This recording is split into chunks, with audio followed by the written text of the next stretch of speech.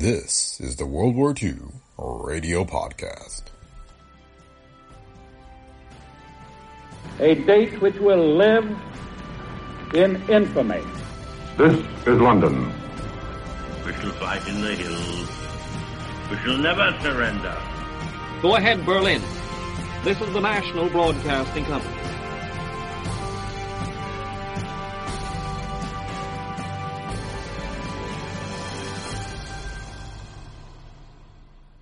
Welcome to the World War II Radio Podcast. Today we have the CBS World News Today broadcast of December 20th, 1942. It includes updates on the war from Algiers, London, Cairo, Washington, and New York. The World War II Radio Podcast is a Brick Pickle Media production. If you like the show, please leave feedback on Apple Podcasts, Spotify, or wherever you listen. And be sure to visit our website at brickpicklemedia.com/podcast, where you can find links to past episodes, as well as the books and other items featured in our podcasts. So thanks for listening, and enjoy today's episode of the World War II Radio Podcast.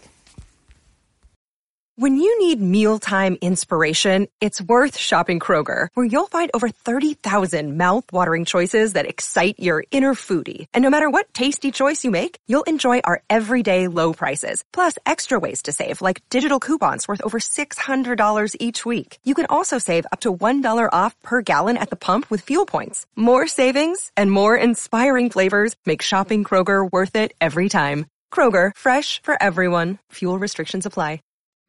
World News Today, brought to you by Continental Radio and Television Corporation, makers of Admiral Radio, America's smart set. By shortwave broadcast, direct from important world capitals, as well as the leading news centers of our own country, CBS correspondents are waiting to bring you a complete report from the world's political and battlefronts. But first, here's John Daly with a summary of headline news as received in New York. The news from the battlefronts is good. The newest United Nations offensives, the Red Army's Middle Dawn attacks in Russia, and the British move into Jap-held Burma are making good progress. And in North Africa, the Allied pincers are slowly closing around the Germans and Italians as Hitler frantically tries to hold on to prepare the defenses against an Allied invasion of South Europe.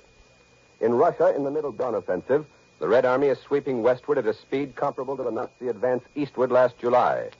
They have taken Katamarovka, only 55 miles north of Milorovo, and now threaten the entire railway line from Voronezh to Milorovo. Milorovo is a junction point of the Moscow-Rostov Railroad. It has already been cut. In Russian hands, it can and probably will be the base of a Russian offensive south to retake Rostov and smash or trap the entire German force in the great Stalingrad salient. Once again, the Russians report that they have taken thousands of German prisoners, this time well over 10,000. That fact alone is extremely significant. It's unlikely that the Russians want to take any German prisoners and will not if any semblance of resistance is offered. The thousands of Nazis that are falling into Russian hands confirm earlier Russian reports that German troops are surrendering wholesale and that the morale of the Nazi army in Russia has deteriorated. About a year ago today, Hitler, with a great deal of fanfare, took over supreme command of the German armies. The best Christmas gift the United Nations could receive is the assurance that he will not relinquish that command. As the new Russian offensive hammers and tears chunks out of the Germans, dispatches said that everywhere along the long Russian front, the Nazis are either in retreat, surrounded, or menaced on the flank. That perhaps is a bit on the optimistic side, but the Russians are holding on to what they've gained in the offensives at Stalingrad and west of Moscow. And although the Nazis have been reinforced and have launched vicious counterattacks, they have not been able to relieve the desperation of their position. Russia has regained 65,000 square miles of Soviet soil so far in the winter offensives. If the new Middle Don offensive maintains its momentum, it will probably force a general Nazi withdrawal that will finally lift the siege of Stalingrad. On the other side of the world, the Japanese Axis partner is still refusing to give battle. A communique from New Delhi said that the British forces moving into Burma continued their invasion without making contact with the Japs. In the air, Allied fighters covering and working with the ground troops are shooting up the Jap-held Akyab area, and Allied bombers are raiding the main Jap airport at Tonggu. In a night raid on the Jap airport at Tonggu, Jap fighters intercepted, but all Allied bombs were dropped in the target area, and all Allied planes returned to base. The Japanese withdrawal without fighting is something of a mystery. It's not like them, and they themselves have been the authority for some reports received in the past few weeks that the British were going to launch an offensive to retake Burma. They've had months to prepare their defenses. But whatever the reason, British General Wavell is obviously looking for a fight, and the Chinese have announced that their army is ready to join in the invasion. In North Africa, the Eastern Allied pincer arm in Libya is moving steadily forward. The Western arm in Tunisia is still preparing for the land offensive. But Allied air power is smashing at Axis objectives all over Tunisia, and heavy Allied air action is also reported in Western Europe across the English Channel. There has been no official news as yet, but strong fighter forces and a large American bomber force have crossed the Channel and headed into France. We'll get the latest developments on the Mediterranean and European fighting from CBS correspondents abroad. In the Pacific, General MacArthur's forces in New Guinea have made new gains in the Buna area. The only Jap forces remaining in that area are to hold out as long as they can, but the Allies are checkmating all attempts to reinforce them. And now for the first report from abroad, Admiral Radio takes you to CBS Algiers, Charles Collingwood reporting. This campaign in French North Africa has settled down into a muddy struggle for supply. In this present phase, a truck driver or a good mechanic is almost as important as a general. It's not very romantic, this truck driver's war. But back in the early days of this campaign, there was romance and melodrama enough for anyone. Those were the days when generals were being spirited around the Mediterranean by submarines, and there were secret conferences beneath trapdoors, and one if by day, two if by night lantern signals hanging from steeples. No episode in these almost dime novel days was more genuinely thrilling than the dramatic appearance in North Africa of General Giraud. I suppose you know that Giraud escaped from France by submarine. But the whole story of that escape has not yet been told. Giraud's rescue was engineered by an American naval captain named Gerald Wright. Wright had been with General Clark when Clark landed in North Africa before the campaign began. And he used the same submarine to get Giraud out. It was a British submarine commanded by Lieutenant Jewell. This submarine left port late in October. Captain Wright didn't know where he was to pick up General Giraud, but he knew about where, so they lay off the coast of France until November 4th. On November 4th, the submarine received directions. They were told to rendezvous and given information about minefields, and the escape was fixed for the night of November 6th. As Captain Wright says, the next step was the most ticklish of all. Going submerged into a landlocked harbor in darkness. They surfaced and lay to less than 1,000 yards off the French beach. An hour later, a large rowboat came alongside. In it were General Giraud, his son, and two staff officers. As Captain Wright tells the story, by this time the sea was considerably rougher. The rowboat was pitching as it eased up to the forward casing of the submarine. Just as the general stepped from his boat, the boat pitched, and this threw him off balance and he fell into the water. Captain Wright adds that the general was rescued unhurt. After that, the submarine left the harbor at, quote, maximum speed. But the escape was by no means completed. Giraud was out of France, but he was not yet in safety. As the submarine proceeded out to sea, they received a signal from General Eisenhower telling them that a plane would meet them at dawn. That was dawn on November 7th. The plane didn't find them until 11:30 in the morning. The sea was choppy and it was hard to transfer the passengers and their baggage.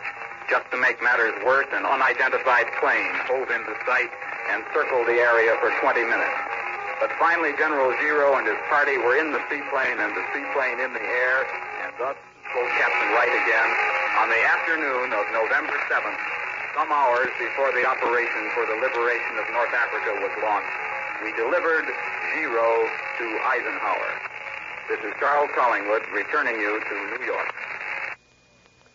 Despite the foreign background noise which followed the pattern of Axis jamming of Allied broadcasts, we hope that Charles Collingwood's report from Algiers was understandable. And now for our next report from overseas, Admiral Radio takes you to CBS London. Bob Trout reporting. London, news the United States Army bombers were out over the continent today, for people on the southeast coast could see them flying out across the channel, so low that their American markings were plain and clear. They were gone a long time, some 3.5 hours, so the air-wise people of the southeast coast knew this time they'd gone far inland. A few moments ago, United States Army Air Force headquarters in London gave out the news. A large force of flying fortresses and liberators flew this afternoon to Romilly-sur-Seine, 80 miles southeast of Paris, and 180 miles from the French coast. It's the location of a large airfield. It's too early to have the results of the day's activity, but the early announcement tells us that nearly 300 aircraft of Royal Air Force's Fighter Command cooperated with the large force of American bombers. The fighters' role was to support the bombers, providing some cover for part of the way in toward the target and out again, while others carried out sweeps. It was the first time in 8 days that the weather has permitted large-scale air operations over northern France. A great part of daylight Allied air activity from bases in Britain is directed against the enemy's transport system on the continent. Today in London, the parliamentary secretary to the Ministry of Economic Warfare said that German-controlled railroads have to carry a greater burden than any railroad system has ever done before. A good deal of the strain has been thrown on the enemy railroads by Allied attacks on Germany's sea routes in the North Sea, in the Baltic, and in the Mediterranean. Late this afternoon, the Germans announced that Laval, Scharnow, Göring, and Ribbentrop had been holding one of those conferences at Hitler's headquarters. Political and military discussions was the way the Germans put it. Furthermore, the Germans say, the meeting was imbued with the determination of the Axis powers to make an all-out effort to win final victory. This is defensive talk from the people who started out to conquer the world in an offensive without intermission. And it's also something more. It's the kind of talk engaged in by people who have taken a severe blow and know it. Today's German announcement has in London a somewhat familiar ring. It sounds not unlike some of those statements from London back in the days when the British were taking it hard. The British were tough enough to come through all right, and there's no doubt the Germans will make a very powerful effort to emulate the British example. For our next report, we go now to CBS Cairo and the report of Winston Burdett. This is Chester Morrison in Cairo. One trouble with being on the winning side of this war is that the Germans run too fast. And if a reporter stuck in Cairo wants to get to the front, he has to fly. The British didn't have a plane available when I wanted to go, but the Americans had dozens. So I was told by the handsome American major who runs that part of the show. Mind you, I don't think this was deliberate, but when I missed the plane he had arranged, through no fault of his, and came trailing back to the hotel in the evening, dirty and disappointed, it was probably only coincidence that the major was sitting in the lobby having a pink tea with my girl. So I got away the next morning. And for 3 days I waited at Gambut, a way station in the desert, for another plane to Abu Dhabi. And when that plane took off, it was loaded with 50-gallon drums of gasoline, lashed to the sides of the cabin with rope.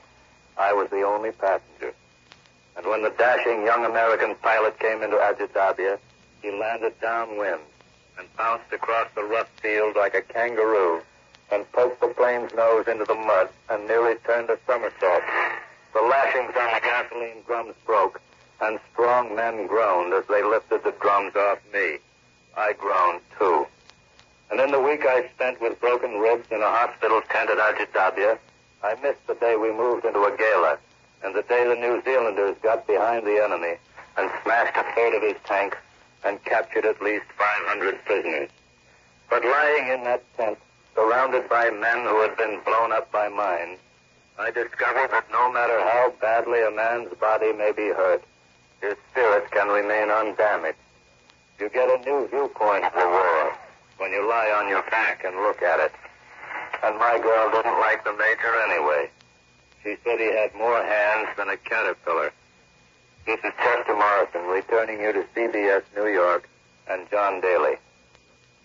Before bringing you more news from CBS correspondents, here's Warren Sweeney with a word from Admiral Radio.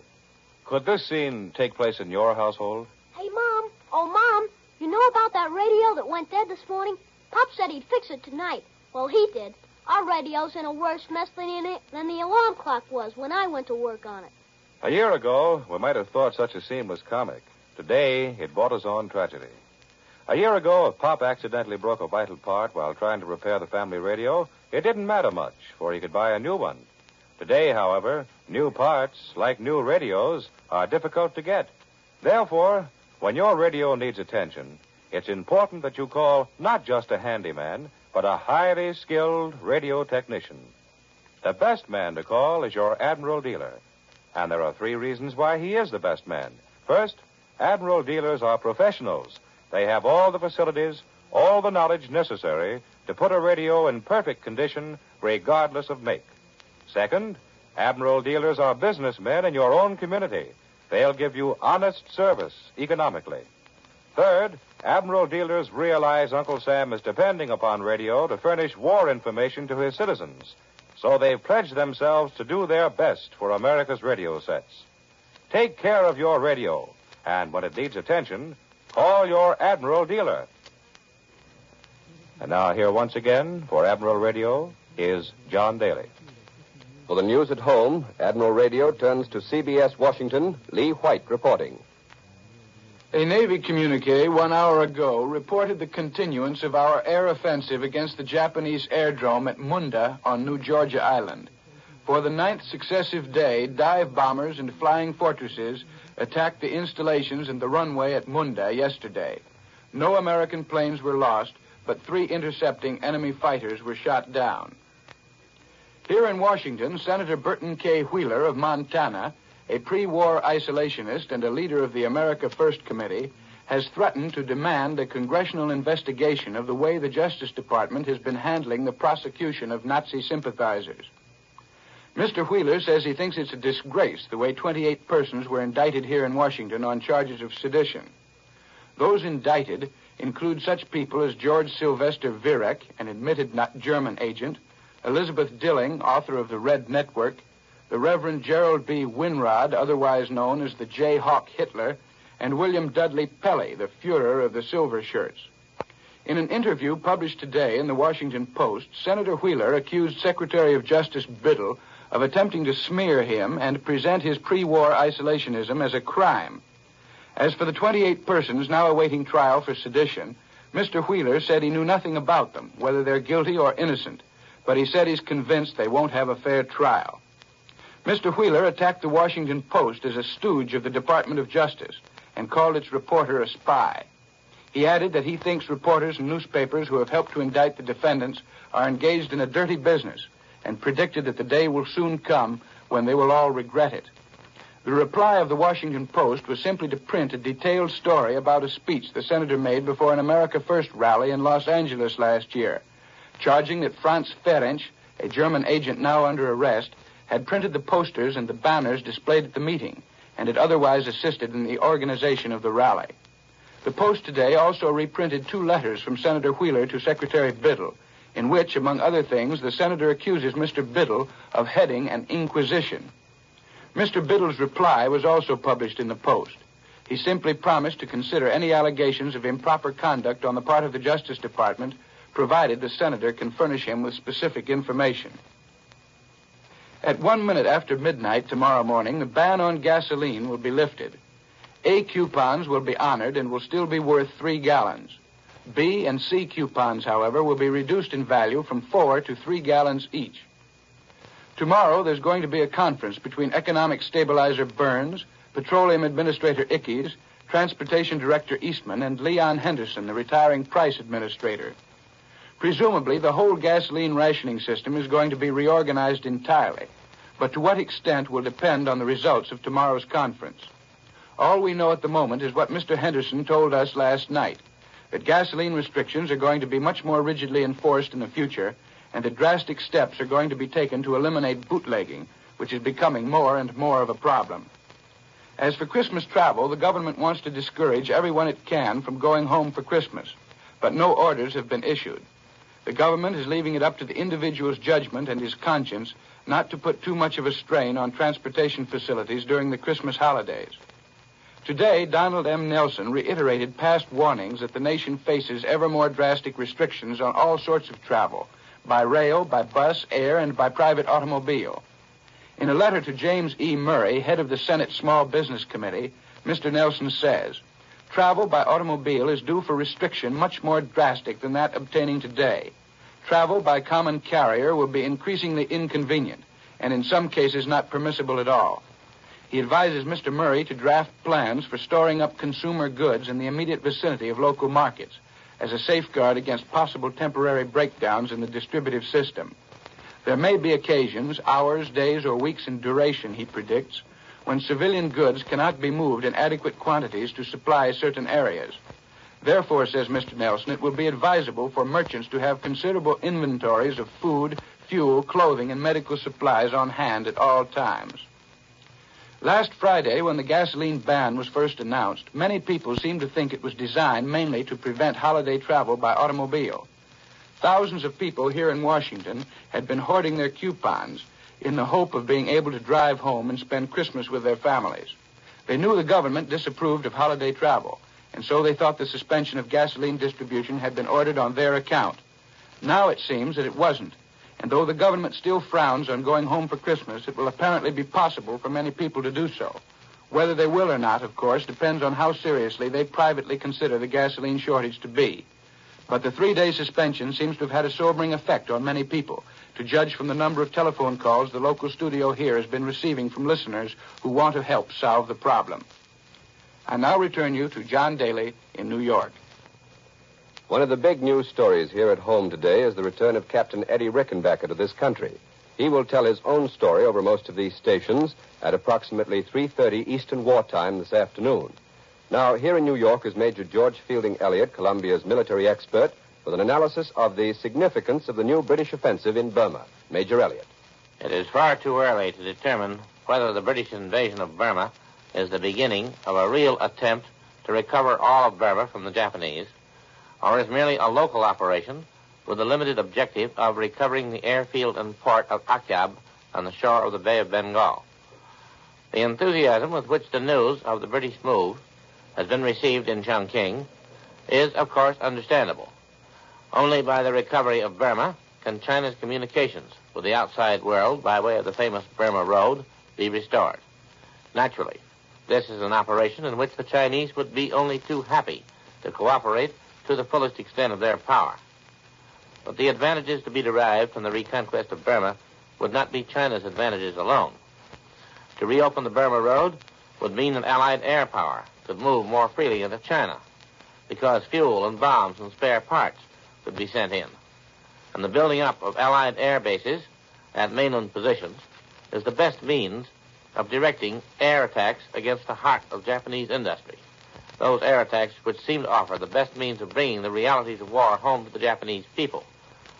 Moreover, the recapture of Burma would be do a great deal to offset the feeling of defeatism in India, which has been the hidden cause of much of the political and social unrest in that great subcontinent.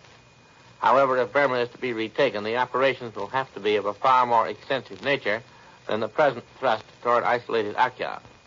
Other invasion columns, British and Chinese, will have to converge on the difficult frontiers of that country, and the British fleet in the Bay of Bengal will have to blockade Rangoon and Mulmine to cut off the Japanese supplies and reinforcements. These must, of course, come by sea, for the land communications between Burma and Thailand are as difficult as those between Burma and India, if not more so. The British report that the Japanese are offering no opposition to the thrust toward Akyab. This is not like the Japanese, who have usually fought tooth and nail for every foot of ground when attacked. The reason is probably a tactical one. Probably the area into which the British are advancing offers no position suitable for defense, and the Japanese are therefore withdrawing toward stronger positions. That was Columbia's military expert, Major George Fielding Elliott. Here's a message from our sponsor.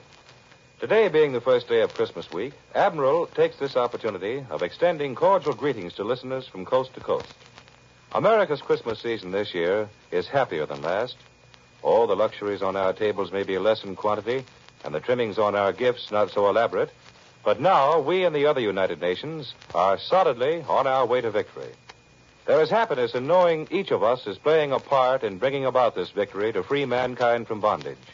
Working and fighting together for one cause forms a tie which binds every American to every other American. Admiral workers feel the spirit of brotherhood deeply. They are united in producing the best possible radio equipment for America's armed forces, as much of it as is humanly possible. Admiral workers are united in looking forward to the Christmas when they will again be turning out the radio sets America wants in its homes, Admiral radios, for when victory is won, Admiral will resume its place as the world's largest manufacturer of radio phonograph combinations with automatic record changers. Uncle Sam has provided V-mail service for your boy who is stationed overseas. For V-mail service, write your letter on V-mail stationery, obtainable at any store where stationery is sold. Use regular airmail stamps and put it in the mailbox. The Army and the Post Office will do the rest.